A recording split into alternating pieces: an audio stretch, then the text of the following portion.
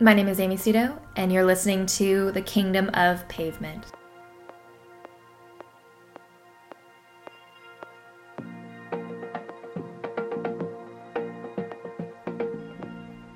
Hello, everyone. Welcome to our first episode of our podcast.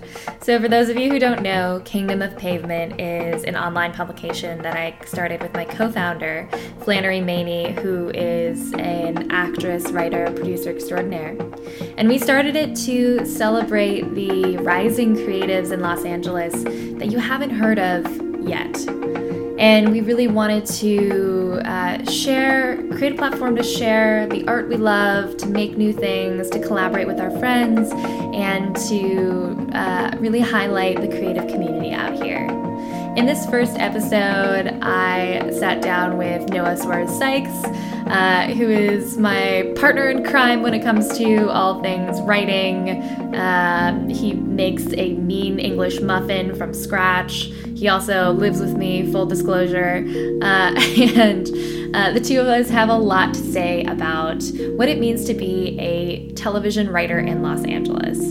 I am a TV writer. I just co-wrote an episode of the show Condor, which is a phenomenal show that you haven't seen, but definitely should. And Noah is a comedy, dramedy writer who also does stand-up and works at a production company and has written some hilarious scripts. And the two of us first started working together on our mini-series Con. For those of you who remember, it was the TV miniseries at USC. We were nominated for 2 college television Emmys, and it's a show that we were very proud of, despite the fact it was, yes, a student project made on a tiny budget, but good times were had.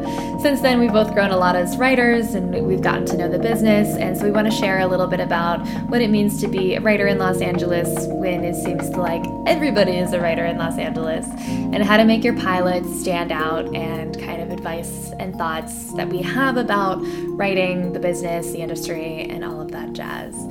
So, welcome to our first episode. Let's get started. Cool. All right, we on? We are on. We're on? We're on. Testing. This is for the intro, when we put together a bunch of these that overlap together. Like, oh, we're on? With like a reverb. Are we on? Yeah, right, testing, exactly. And then your ASMR. Right. Testing. We are testing. We can make so much money from Yeah. All right. Welcome to the Kingdom of Pavement cast. Yeah. Kingdom of Podment. Nope. Okay. It's a working title. We're still working on the podcast title. Working title. Welcome to Kingdom of Podment. No, not that one. But basically, so in today's episode, Noah and I, because we were both bread-eyed screenwriters and still are. Speak for yourself. I don't have any now eyes. we're just bleary-eyed alcoholics. But I lost my eyes in the war. The war on eyes. There we go. It's right after the war on terror. Can't be terrified if you can't see. Exactly. Bam.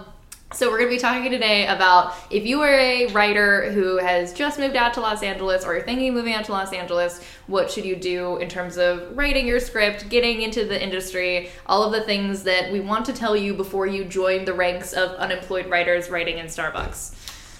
Please don't write in a Starbucks. Yeah. I mean, just Rule number 1. right off the bat, Starbucks is not the best coffee shop you can get, and I'd Yes. rather you support local businesses if you're going to spend 14 hours in the place. Yeah, agreed. You should be taking up their seats, only buying $2 cups of coffee. Of course. Excuse me, $4. We've all done this. Yeah, definitely. I don't know where you're buying $4 coffees in LA, but I would love to find out. Literally down the street. So, Noah, do you want to introduce yourself to our listeners? Yeah, sure. So I am also a screenwriter. I am the assistant to the head of a production company right now. So, I've been working in the industry for a year and a little bit of change. So I am a fresh-faced newcomer. What else? I went to USC for history and screenwriting. Amy went for screenwriting. We have 2 Emmys between us. College Emmys. television Very Emmys. important to note that they're college Nominations. Emmys. They're third place wins, which is out of 3, which is fun. It's fine. We're very fine. cool. So that's a little bit more about what I am. I tend to write dark, introspective comedies or dramedies or just really funny dramas. Somewhere in that continuum. about people struggling with oppressive systems like capitalism and Hollywood. Anyways, so basically, we're going to start from the very beginning. You've moved on. A very good place to start. Very so good. I've heard from Julie Andrews. In the beginning. So you've moved out to Los Angeles. You have your suitcase. You found an apartment or are living in someone's house. You're living in someone's guest house, which they're letting you stay in for like $1,100, which, to be honest, is pretty good. For Los Even Angeles. though you're sleeping above a garage, you're still in the Hollywood Hills, and that's what matters. True. So the first thing that you need to do is sit down and get a day job, first of all. Sure. And then decide what you're going to write for your first script.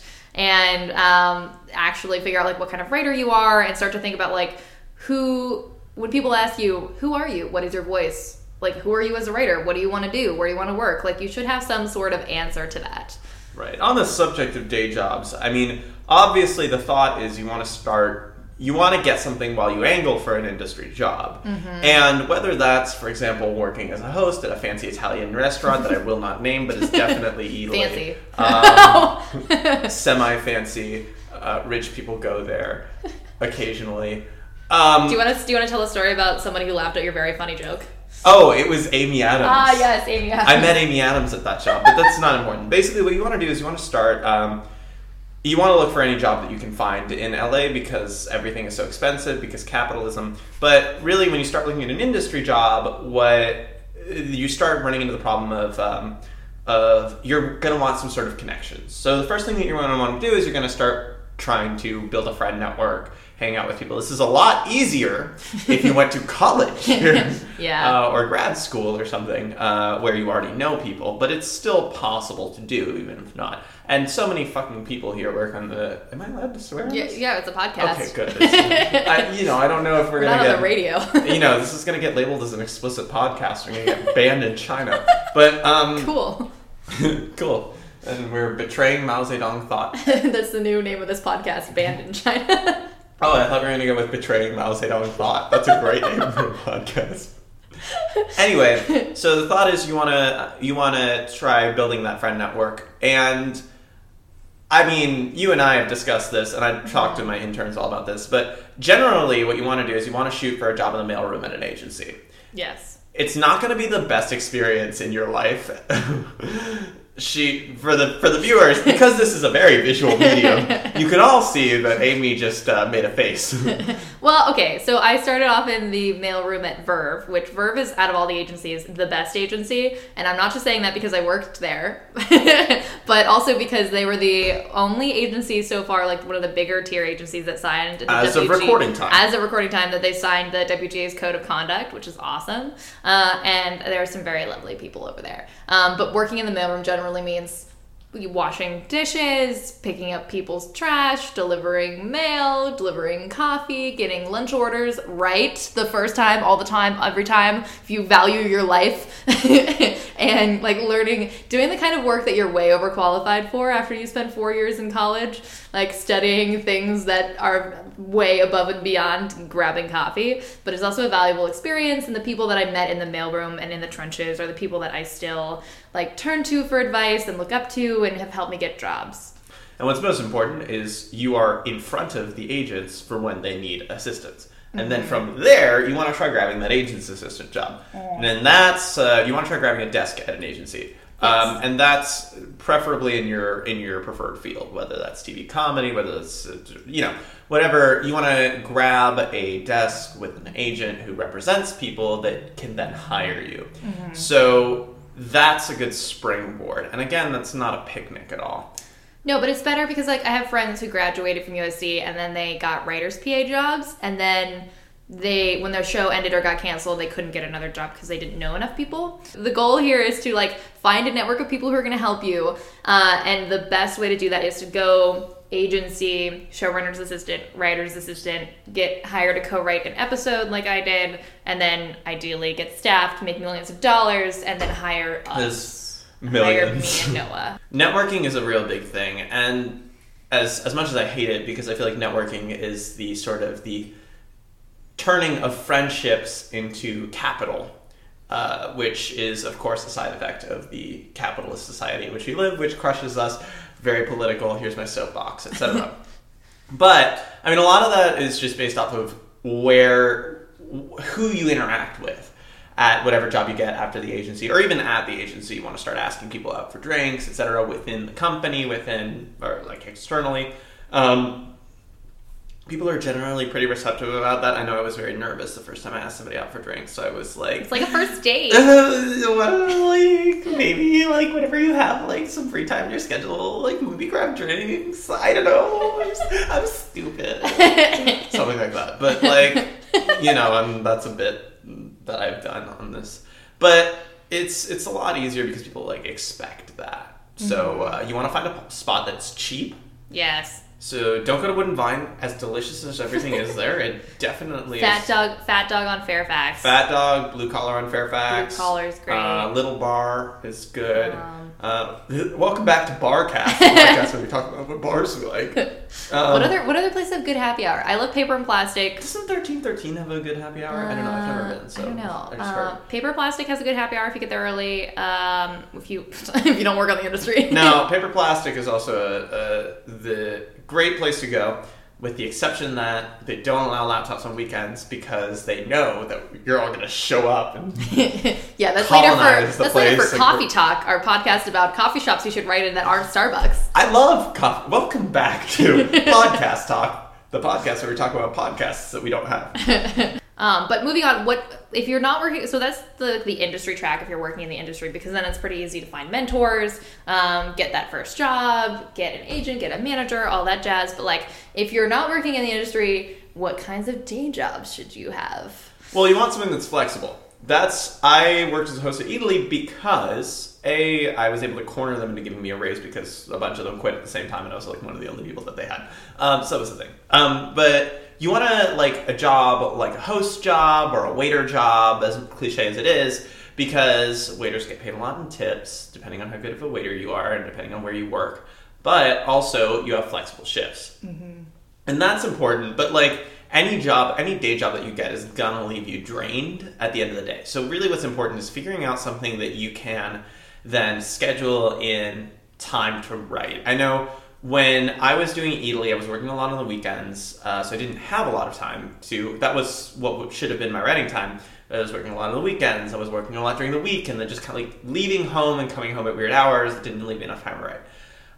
Amy does this thing where she wakes up very early and writes in the morning, which I can't do because the morning is a horrible, horrible time of day for me to be awake and alive, and if it's before 12, I'm not fully awake. But what's good about working at a 9 to 5 now is that I actually have days off, in quotation marks, because I still have to answer emails, but I have days off where I can just sort of be like, well, this is the day for writing. Mm-hmm. So that's good. It really depends on what your personal capacity for having energy after working a job is. So restaurant job is going to be flexible but stressful. A 9 to 5 is going to be probably lower stress, but it's going to take up more of your time. Yeah, and also because you're not working in an industry job, you need to hustle way more with the networking, and you also need to be shooting your own stuff, making short films, trying to get into festivals, producing, finding friends who produce, going more of the indie route so that you're still plugged into some aspect of the industry. Well, and on that subject, let's talk a little bit more about what if you're not in the industry? Yeah, because it can feel really isolating if you're just out in the ether of Los Angeles and you can see everybody who's in the industry, but you're not. So it can be a little bit isolating. So other than getting into getting drinks and going to networking mixers and trying to find networking groups, the more you can kind of be in the indie film community or make a web series or just do things that kind of get you out there as a storyteller in this medium somehow. And that's not cheap. Yeah, but also I have a lot of friends who are nannies, who do childcare, do all sorts of things. So whatever kind of jobs you can patchwork together that also you don't get too comfortable in, because if you get an office job that is long enough hours that is outside of the industry and you get benefits and you get a good paycheck, you'll become reliant on it. But you'll become reliant on it. I have so many friends who've taken office jobs and not if you need to, go for it. But I think it's better to take jobs that leave you more time to be flexible and make projects. But it really depends. This is where we disagree, because I think that it's possible to have an office job and with benefits, with a salary, etc., and then still work on. If you're working 80 hours a week at your job, whether it is an industry job or not, then you're not going to have time to write, and you're not going to have time to like create ideas. So you should quit. Like, honestly, I think it's better to be able to have more time to work on your own stuff than work for somebody who is supposedly going to be powerful and help you, but they're taking up all your time and you don't have any time to develop scripts. Because if you're a writer, you'll write. If you're not a writer, you won't write. That's as simple as it gets. Wow. But that is as simple as it gets. And having a writer's group helps a lot with like staying on top of the scripts you have to turn in. Like, I have a weekly writer's group. We meet from 7 to 10 every Monday. It's a lovely group of women who, some of them were playwrights from New York. Some of them, like, they're all doing phenomenal stuff. They're all super talented. And I feel very excluded. You're like a separate writer's group. But what about the men? Really, it's the men who are the problem here. Really? I'm being facetious. Just so everybody knows. Yeah, but if you have to show up every week and turn pages in, or else you have to buy booze for everybody, that's a great way to motivate yourself to actually go and write pages. So the takeaway here is, like, if you move to Los Angeles and get a job, industry or non-industry, you have to write no matter what, or else you cannot be a writer. And here's the other thing, if you're out of LA and you're trying to make it as a writer, not very likely, because all the writers' rooms are in LA. All of the places where you could get a job would require you to relocate to LA, even if you've cold submitting your script and there's been that whole thing. I mean, you still end up having to move here, and it's easier for people to hire somebody who lives local than to be like, oh, we're going to pay a relocation fee. Yeah, and even also, like, people want to meet you and spend time with you, and people want to hire their friends. So if you... And people want to build a network. I mean, people want to hire people who are in their network, who they like, etc. And, the reality of the fact is that you're going to be outside of their network by virtue of living in Kansas City, Missouri. Yeah, nothing wrong with Kansas City. Well, I mean, there we beg to differ. As an Illinois person, I have to look down on the rest of the Midwest, because that's how Chicagoans are. True. But basically, yeah, you have to move out here because of the network, because that's how people get hired, because that's how you get a job in the industry, and you just have to be here to be a writer. And there's exceptions, of course, but you have to be here. The best way to be a writer is to absorb a lot of information via books, via online stuff. And, I find it very difficult to make time in my day to sit down and read a book. But you know what? With Audible.com, I can actually listen to a book anywhere I go. Really? And it's that easy. Audible.com is such a great presence in my life, but I like to listen to it in a very comfortable setting. And there's no setting more comfortable than my Casper mattress. And while you're on that mattress, think about ordering Blue Apron. And we're back. Listeners, I just want you all to know I put in some seconds of white space for Amy to edit this around, and then I said go, and then she smacked her lips and didn't. I brushed my hair for this. I hope you're happy. And it's a visual medium.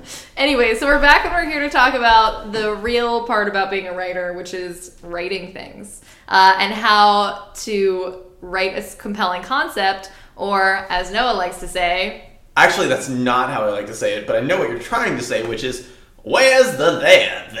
Hey. Exactly. That's the voice that I'm going to be doing. Just so you all know, the voice that I do for a big Hollywood producer is something along the lines of, where's the there? So get this, all right?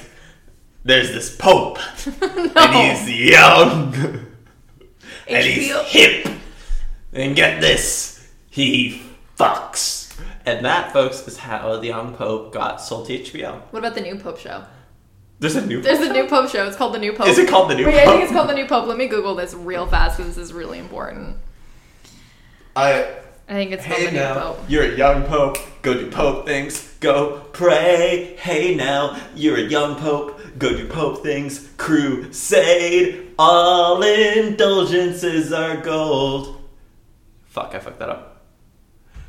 Oh my god, what? Yep. And it's Paolo Sorrentino. It's the same dude. Yep, the new Pope, friends. But, okay, so it's a continuation of the But it doesn't look like that in the trailers. But, like, it's Jude Law is right there. They green screened him in. It's Paolo Sorrentino, it's Jude Law, it's John Malkovich somehow. But, like, first of all, he's not a new pope anymore. He's already been the young pope. Also, who the fuck, like, elects a pope named Lenny? His name is Lenny Bellardo in the series. I stopped watching. So it's like, and also, I think he's a Pope Pius, and historically, Pope Piuses have been bad. Anyway, you can edit all of that out, or except not. or not. We can Pope just put 2, too fast, too Pope, too furious. No. Listen. It's the young Pope, the new Pope. It's too new, too Pope. Pope 3, Tokyo Drift, which is all about trying to bring Catholicism to Japan right before the Sakoku era, and then it's the Pope and the Pope. I guess no, the Holy and the See. Then it's Pope 5. Pope 5, yes. In which 5 popes battle for supremacy. I would watch that. I joke, but I'd watch the shit out of that. I would watch that so hard. Anyway, the phrase that Amy was trying to get me to say was, "Where's the there?" You know? And I was really trying to get you to say the young pope. That was the phrase I was trying to get you to say. We're all trying to get me to say the young pope. The young pope. How dreamy. I kid. Catholicism is, obviously the one correct religion. But, no, so, where's the there is kind of just like a phrase that people say when they know that something's wrong with a script, but they can't really identify what. And what's wrong with this, or rather, it's a phrase that people say when the central idea doesn't have any weight behind it, but they can't really identify why exactly. And that's actually, this is a conversation that I've had with people, but basically the core of that is that you need to find the unique idea behind your script. And I'm not saying it has to be a totally, absolutely, radically new thing, because every single work of fiction that's ever been produced draws on other things, right? So I've written things that are influenced by things that I've read. Those things have been influenced by previous books, etc. But there's got to be some sort of unique concept at the heart of the story. And what's been described to me is that unique concept has to have a frisson. But it has to have a paradox that basically makes you imagine you're walking past a designer store window and you out of the corner of your eye you see a garment, but something's wrong with it, so you walk past it, but then you walk back, turn around, and you look at the window. That's basically what your concept has to be. It has to be something that makes somebody do a double take and be like, "Oh, that's interesting," right? And this is kind of like a magic eye poster type thing where you can really only see it if you squint, because you can see your script in the totality as it's a movie about this pope, right? And get what he's young. Guess what? It's a limited series about this pope, and he's young, and he's out there, and he's fucking, and he's got a lesbian nun who's a sidekick. And in episode 1, he gets a kangaroo. Welcome back to the new Pope cast. We talk about all the new popes. We talk about all the popes. Anyway, so there has to be a unique concept that's basically going to make the reader do a double take. And what's going to happen is somebody's going to recommend it to us, somebody's going to send it in, a manager's going to kind of cold call us and be like, I have a script. And then it's going to go to coverage. So what that means is, depending on what kind of company it is, so if it's a smaller company, an intern will cover it. If it's a larger company that can hire script readers, like a professional script reader will look at it. But basically, they're going to write coverage, which is a summary of the script for people that are never going to read it. And so it's going to have a log line, it's going to have a comment summary, it's going to have a summary of what the script is, and then the reader's comments. And the thing about that is when that reader reads a script, your script has to have a concept that grabs them. And I'm not saying that page 1, there should be a house burning down or something like that. But I'm saying that the central conceit of the story should be clear very early on, and it should be something we haven't seen before, or we've seen very rarely. A example that was given to me talking about this, sorry, this is a very long monologue, but the example that was given to me about this was Men in Black is an interesting concept because there is a paradox in that these are the Men in Black traditionally are portrayed as a very villainous organization, right? There's like these shady government people that are wiping people's memories. They're doing all sorts of shady shit. They're the CIA, and we all know that. But they're all portrayed in that way. And what's interesting about Men in Black is that flips it on its head, where the Men in Black are actually the good guys because they're trying to protect us from, and here's the second part of the concept that's interesting, the fact that aliens live among us and live as normal people and just interact all day. So already, A, the initial concept is a paradox, so it's interesting, you want to take a look at it. But B, the second part of the concept sets up a world. And that world is something that then has potential for innumerable spin-offs. It has the potential for 2 sequels, and then a spin-off with Chris Hemsworth and what's-her-face, and I feel bad that Tessa Thompson, there we go.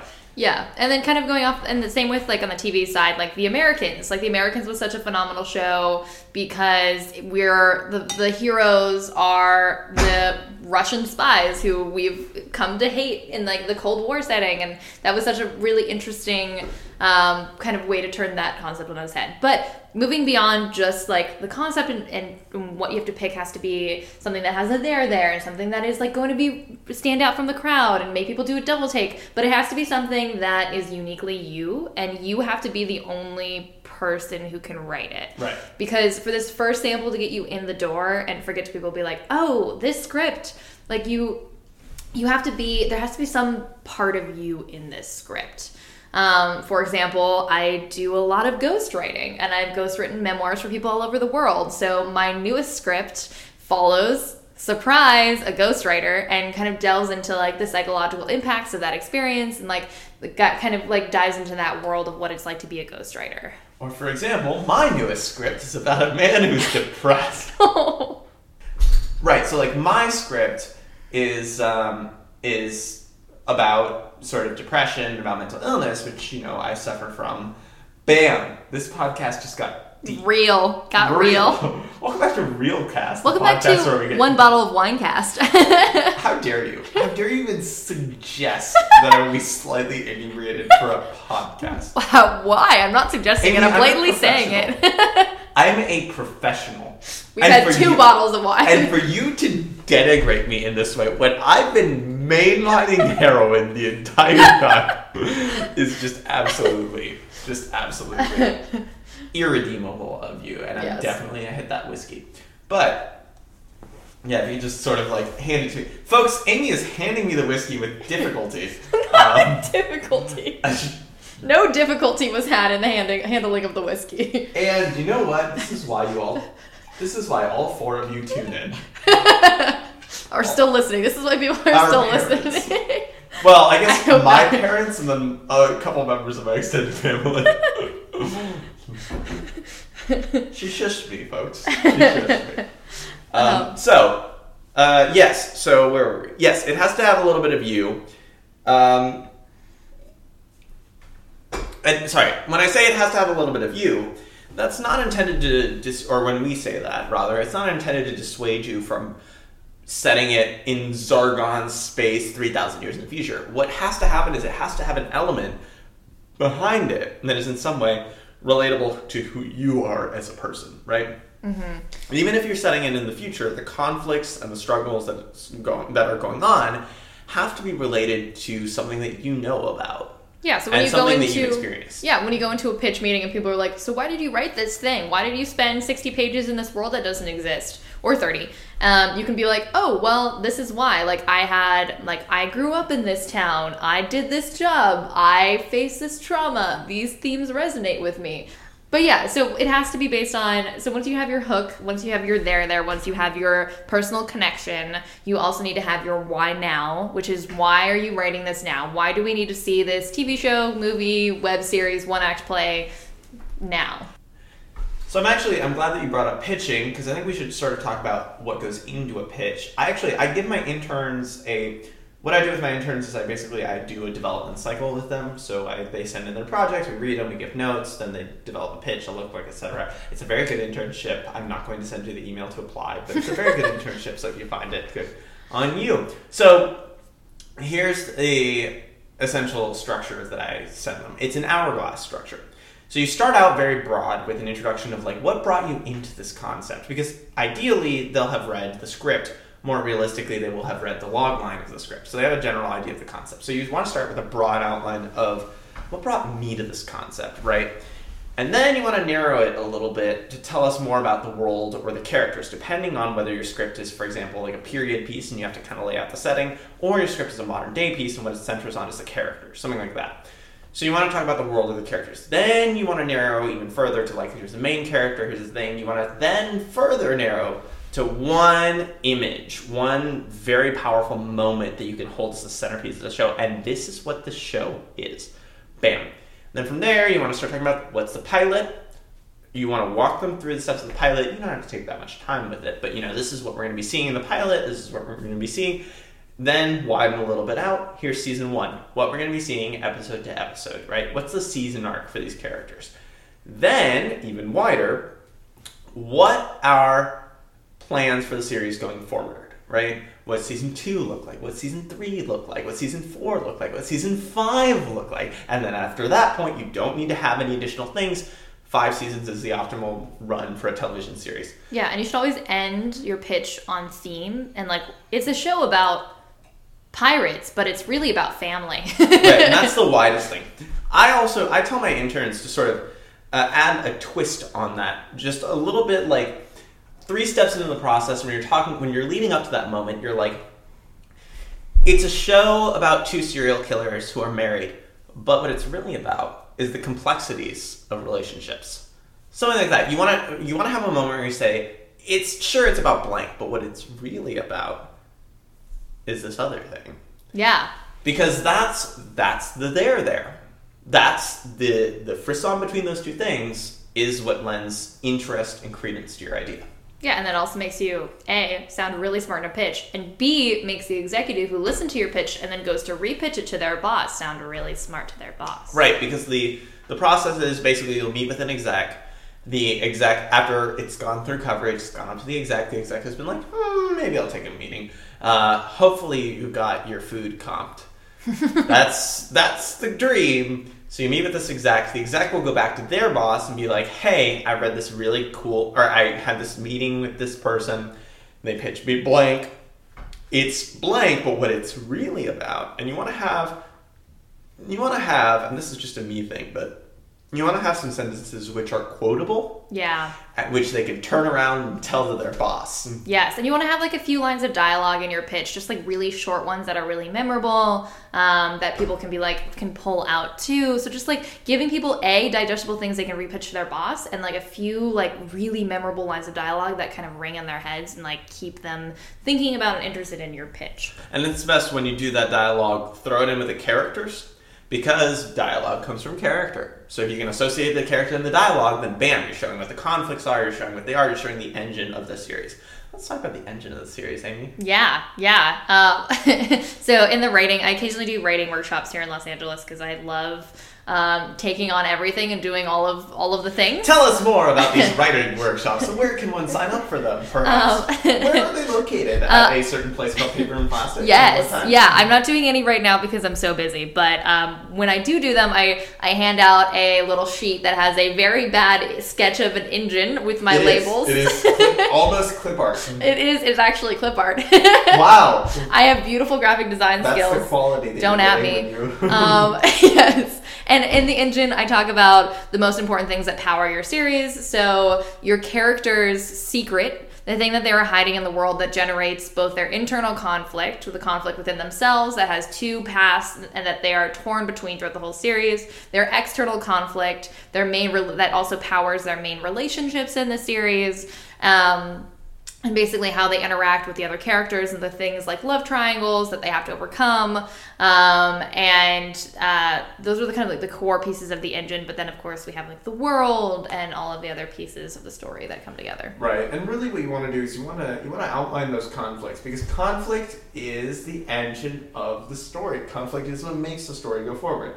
And you want to make sure that that's sort of represented and that you have a clear grasp on what that is. Yeah, one of the things we do in my writing group that I actually really love is we outline the ABC story, and we talk about every character's, like every story in terms of here's a character, here's what they want, here are the things that are stopping them from getting what they want, and then here, and like that's the conflict and the obstacles, and then here are the steps they're going to take to try and get what they want, and then here's the outcome. So we break that out into our A, B, C, D stories, and that's actually helped a ton kind of thinking about conflict in a way that turns into story beats. So there's two types of writers.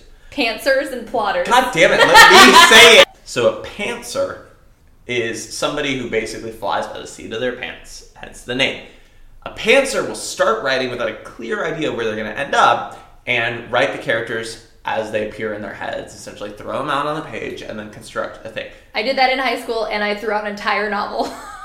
And it's so good. The other school of thought is the plotters. A plotter is somebody who will outline out the whole thing and they'll basically go through and just precision label all of the beats and all of the changes and turns. And then, only once everything is completely plotted out, will they write out the characters. And each method has its strengths. Pantsers will get more believable characters because they will be able to adjust on the fly to the character's actions in the narrative. Whereas a plotter is kind of stuck with what they've created and finds it difficult to basically go back and revise once the actions that their characters have done have changed a little bit. But, on the other hand, a plotter will have a season that is essentially paced better, or a episode that is paced better because they will have shown all of the beats, etc. So, and then just to jump in real quick, the way, like, I was a pantser and became a plotter, and the way that I think that plotters can retain the spontaneity of pantsers and still keep the structure of an outline is the thing that I've started on my new script is first I write stream of consciousness free writing, just like exercises and like short stories about my characters and their motivations and who they are. And then I take all of this like pages and pages of just like free writing and I turn it into outlines that are then based in the characters. Sure. And I'm a plotter who became a pantser because fuck the rules. Fuck duh rules. Amy, this is not... Do I look like Timmy Turner? The answer is yes, a little bit. But, we're not going to talk about that. I look like blonde Timmy Turner, but also tall. Anyway, the point being, please edit all of that out. So, I'm a plotter who became a pantser. So, I'm coming at it from, like, the opposite direction. Where I think that it also really depends how you write. So, if you're a person that, like, chips away at something day after day after day, then you're more likely to be a plotter.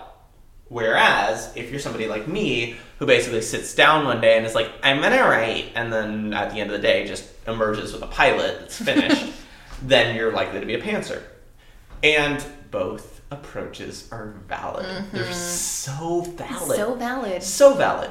But, we're just here to validate you. They have... Thank you. I'm talking to listeners, not you. But wow, listeners, I just want you to know that I'm crying. Like, there are just tears running down my face.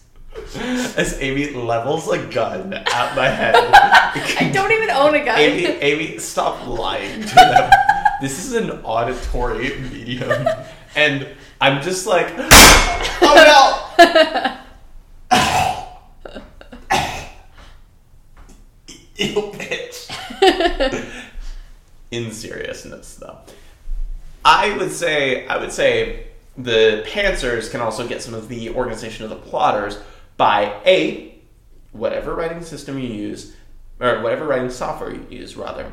Make sure that you can reorder scenes. This is actually very important because you'll reread it, and that's actually what I recommend you do if you're a pantser. Just reread all the time. Go back through and just re-edit. And sometimes you have accidentally poisoned the well, and the foundation that you've created doesn't really work anymore.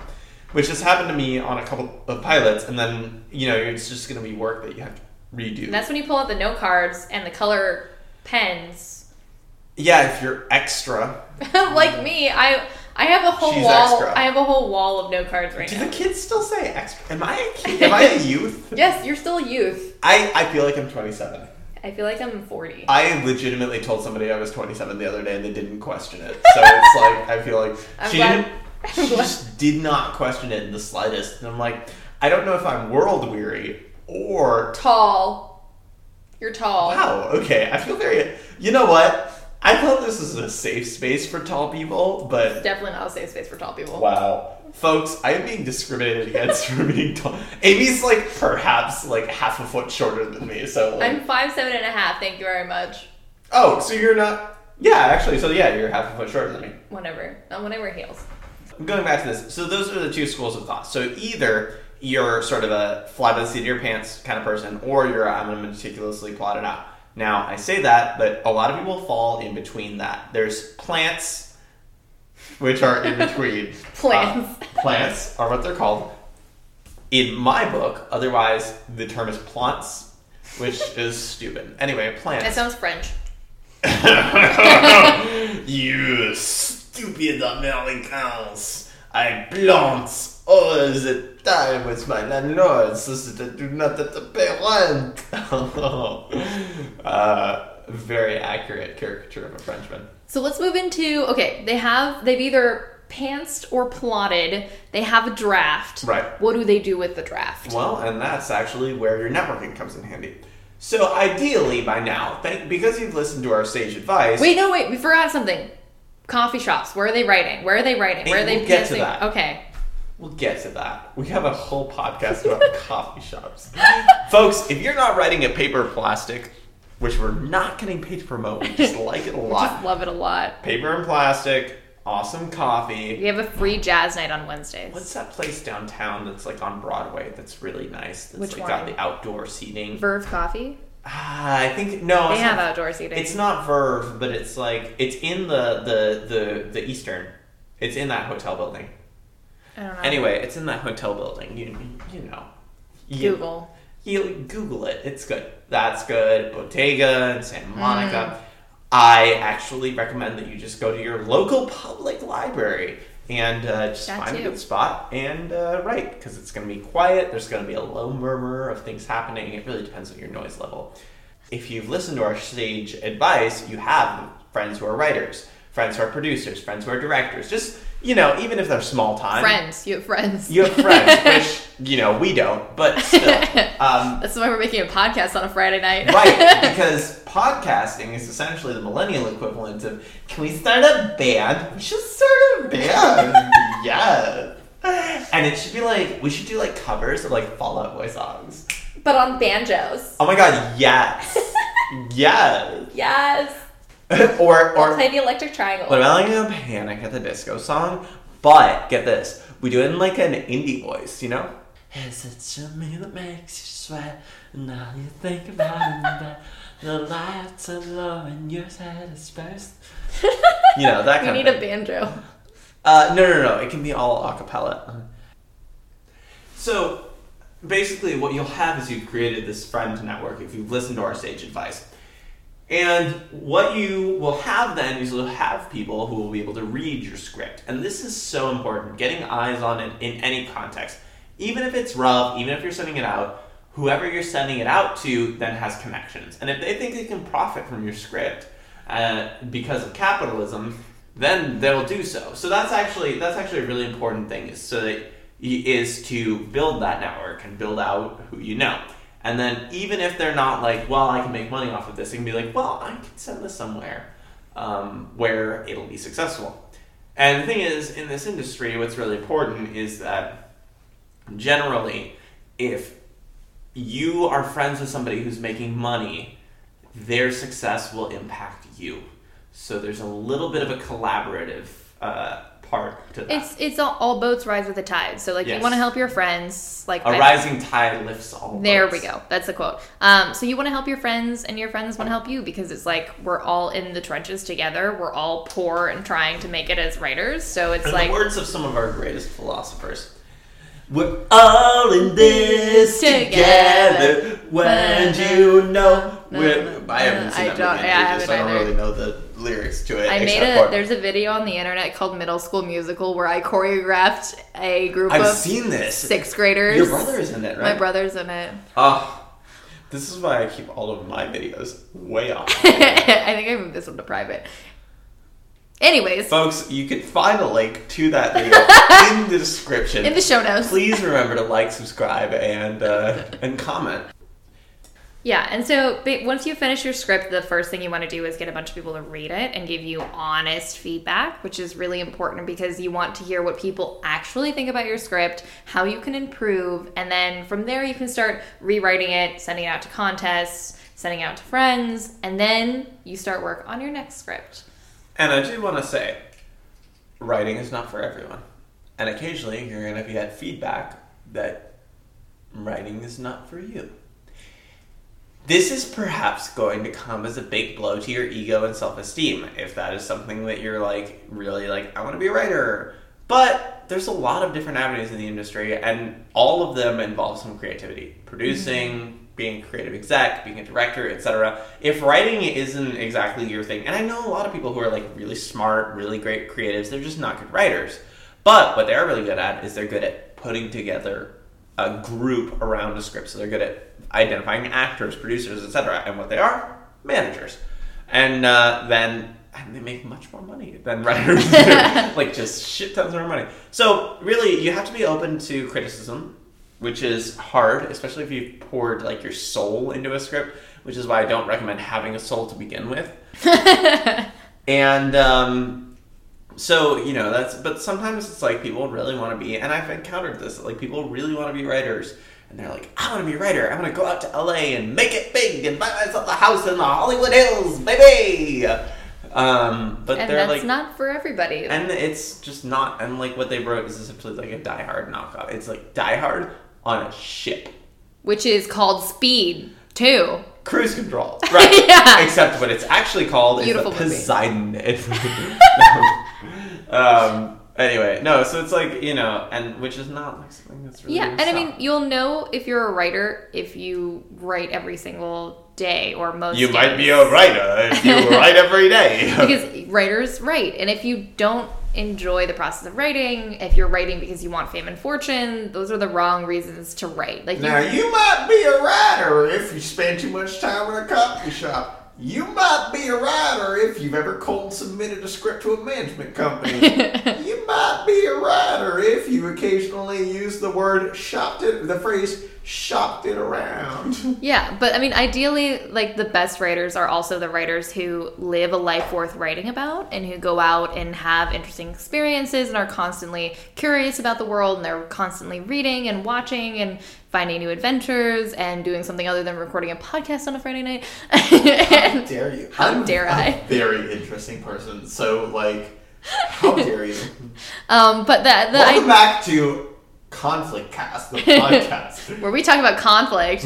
where we resolve our conflict in a mature and approachable way. Exactly. But the I'm idea kidding, that here, doesn't exist. I mean, if you want to work in Hollywood, you have to know that A, it's a collaborative meeting. B, you're going to get a lot of criticism. And C, you've got to be a team player who can network and who enjoys the part of the industry where you're constantly meeting people, going out for drinks, and building a team and people around you to help support your work. And there's a flip side to all of this. So the flip side of criticism is that you have to know how to give it, because you can't just be like, this was awful. Like, there's a tendency that I see among the interns to sort of dunk on a script for being bad. They'll be like, the characters were terrible. I mean, could you imagine? Like, they'll like try and outdo like each clever new phrase, and I'm like, that's not what I'm asking for. I'm not asking you to dunk on it. You're not reviewing this. And that's very important to keep in mind. When you're giving critique, you're not reviewing it. And I know a lot of people have read reviews, and reviews are meant to appeal to the public, and are meant to be like, you know, snarky when things are bad. If you're critiquing a script, what you need to do is you need to give constructive, I know this is a very overused term, but constructive criticism. So you can't focus on like shitting on someone for their script, but rather focus on what aspects of the script were interesting or good, and then being like, well, here's what you can do with this. Like, as a writer and as a reader and as anyone working in Hollywood, you have to be able to identify what a concept should be, what the potential in a script, the potential in your script, what you can work on, and then how to accept criticism and evolve every script that you have from there, and to know that there is no such thing as final drafts, only final cuts. Except for Final Draft software. Which is the worst. Right? I didn't say that. Don't come after me. By Writer Duet. It's $60. You have it forever. It also has collaborative functions, and it's very good software. It's cheaper. But I mean, the idea here is, as a writer in Hollywood, it's not like you're a novelist. Instead, you have to be part of the collaborative process. You have to be open to collaboration and criticism and all of the politicking and stupid shit that goes on around the actual content and the writing that you're actually doing. And what you really need to be working on is you need to be working on curating a portfolio. So what's really important about this is, one, you need to have a brand. Because we live in a late capitalist hellhole, every human being needs to have a brand, TM, around which their personality, etc. is based. But what really, you need to be able to find something that defines you as logline. Amy, what would you say your logline as a writer is? Well, at USC, we actually had to do like a workshop of like how to pitch yourself as a writer in 30 seconds. And mine was, I write complex female characters who face the cost of their own ambition. And it's inspired by experiences I've had in my own life, and I write different kind of psychological dramas and spy thrillers in that vein. Right, so something like that, where you want to, I can do mine. Yeah, do yours. I write dark comedies about people trying to free themselves from oppressive systems, which is based off of my experience living as a human being in a late capitalist society. But I also generally have a psychological slant that comes from my own struggles with mental illness and depression. Bam!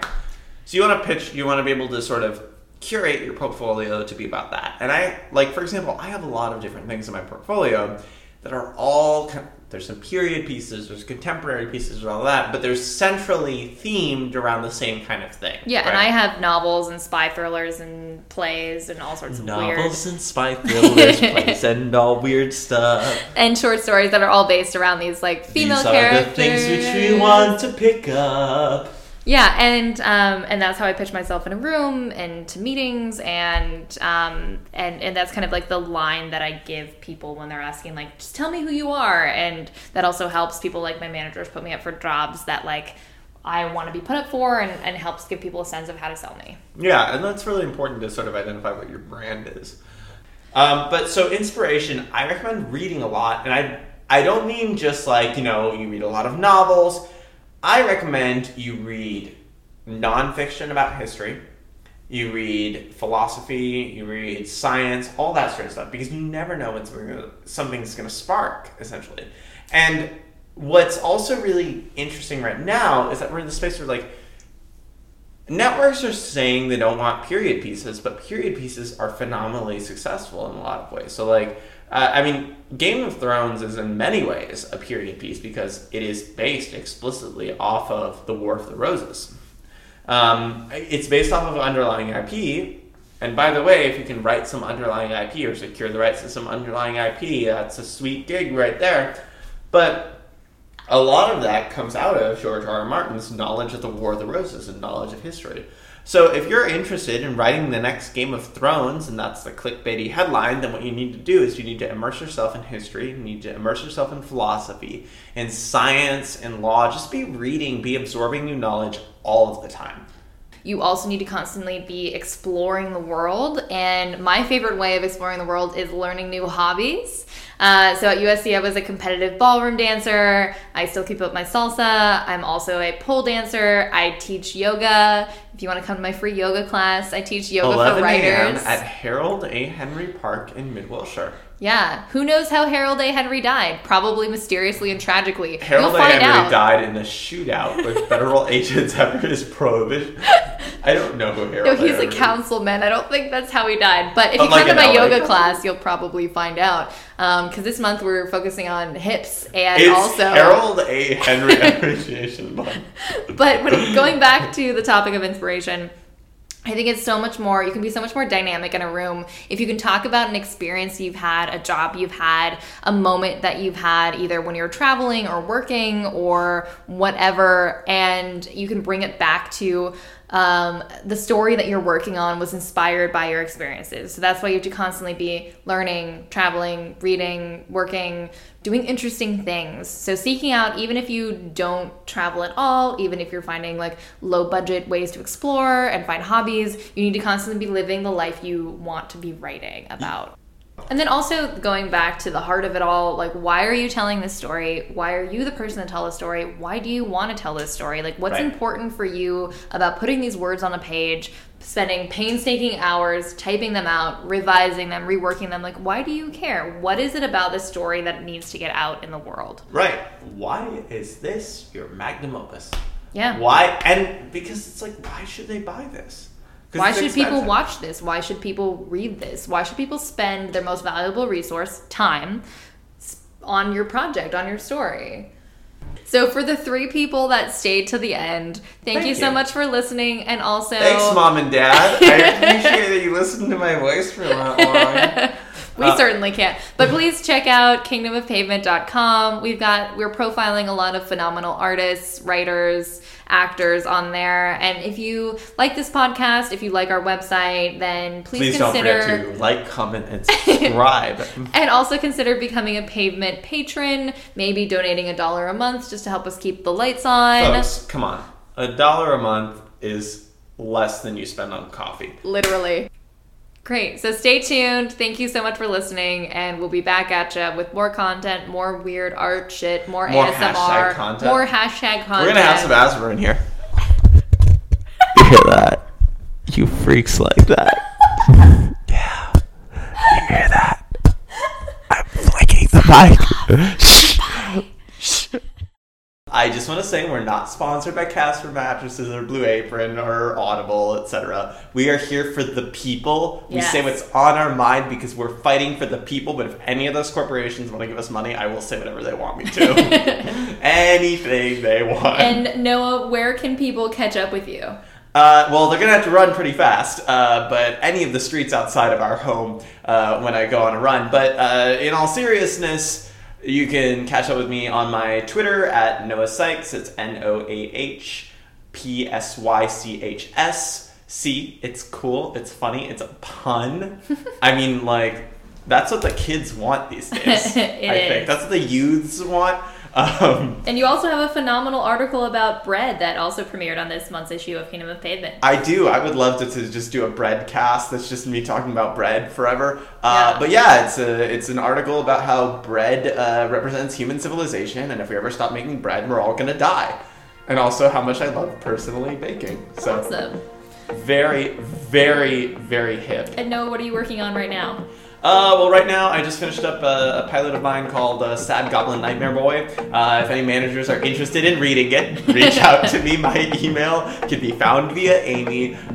So I'm working on that pilot. I'm revising 2 other pilots, my medieval medical comedy and my modern day conspiracy pilot, and working also on a horror film and doing my day job. Sweet. Well, thank you all for listening. If you have any questions, comments, thoughts, feel free to contact us at kingdomofpavement.com. And thanks so much for listening. Now this is the more Asmer part? Yes, add more additional Asmer. Asmer.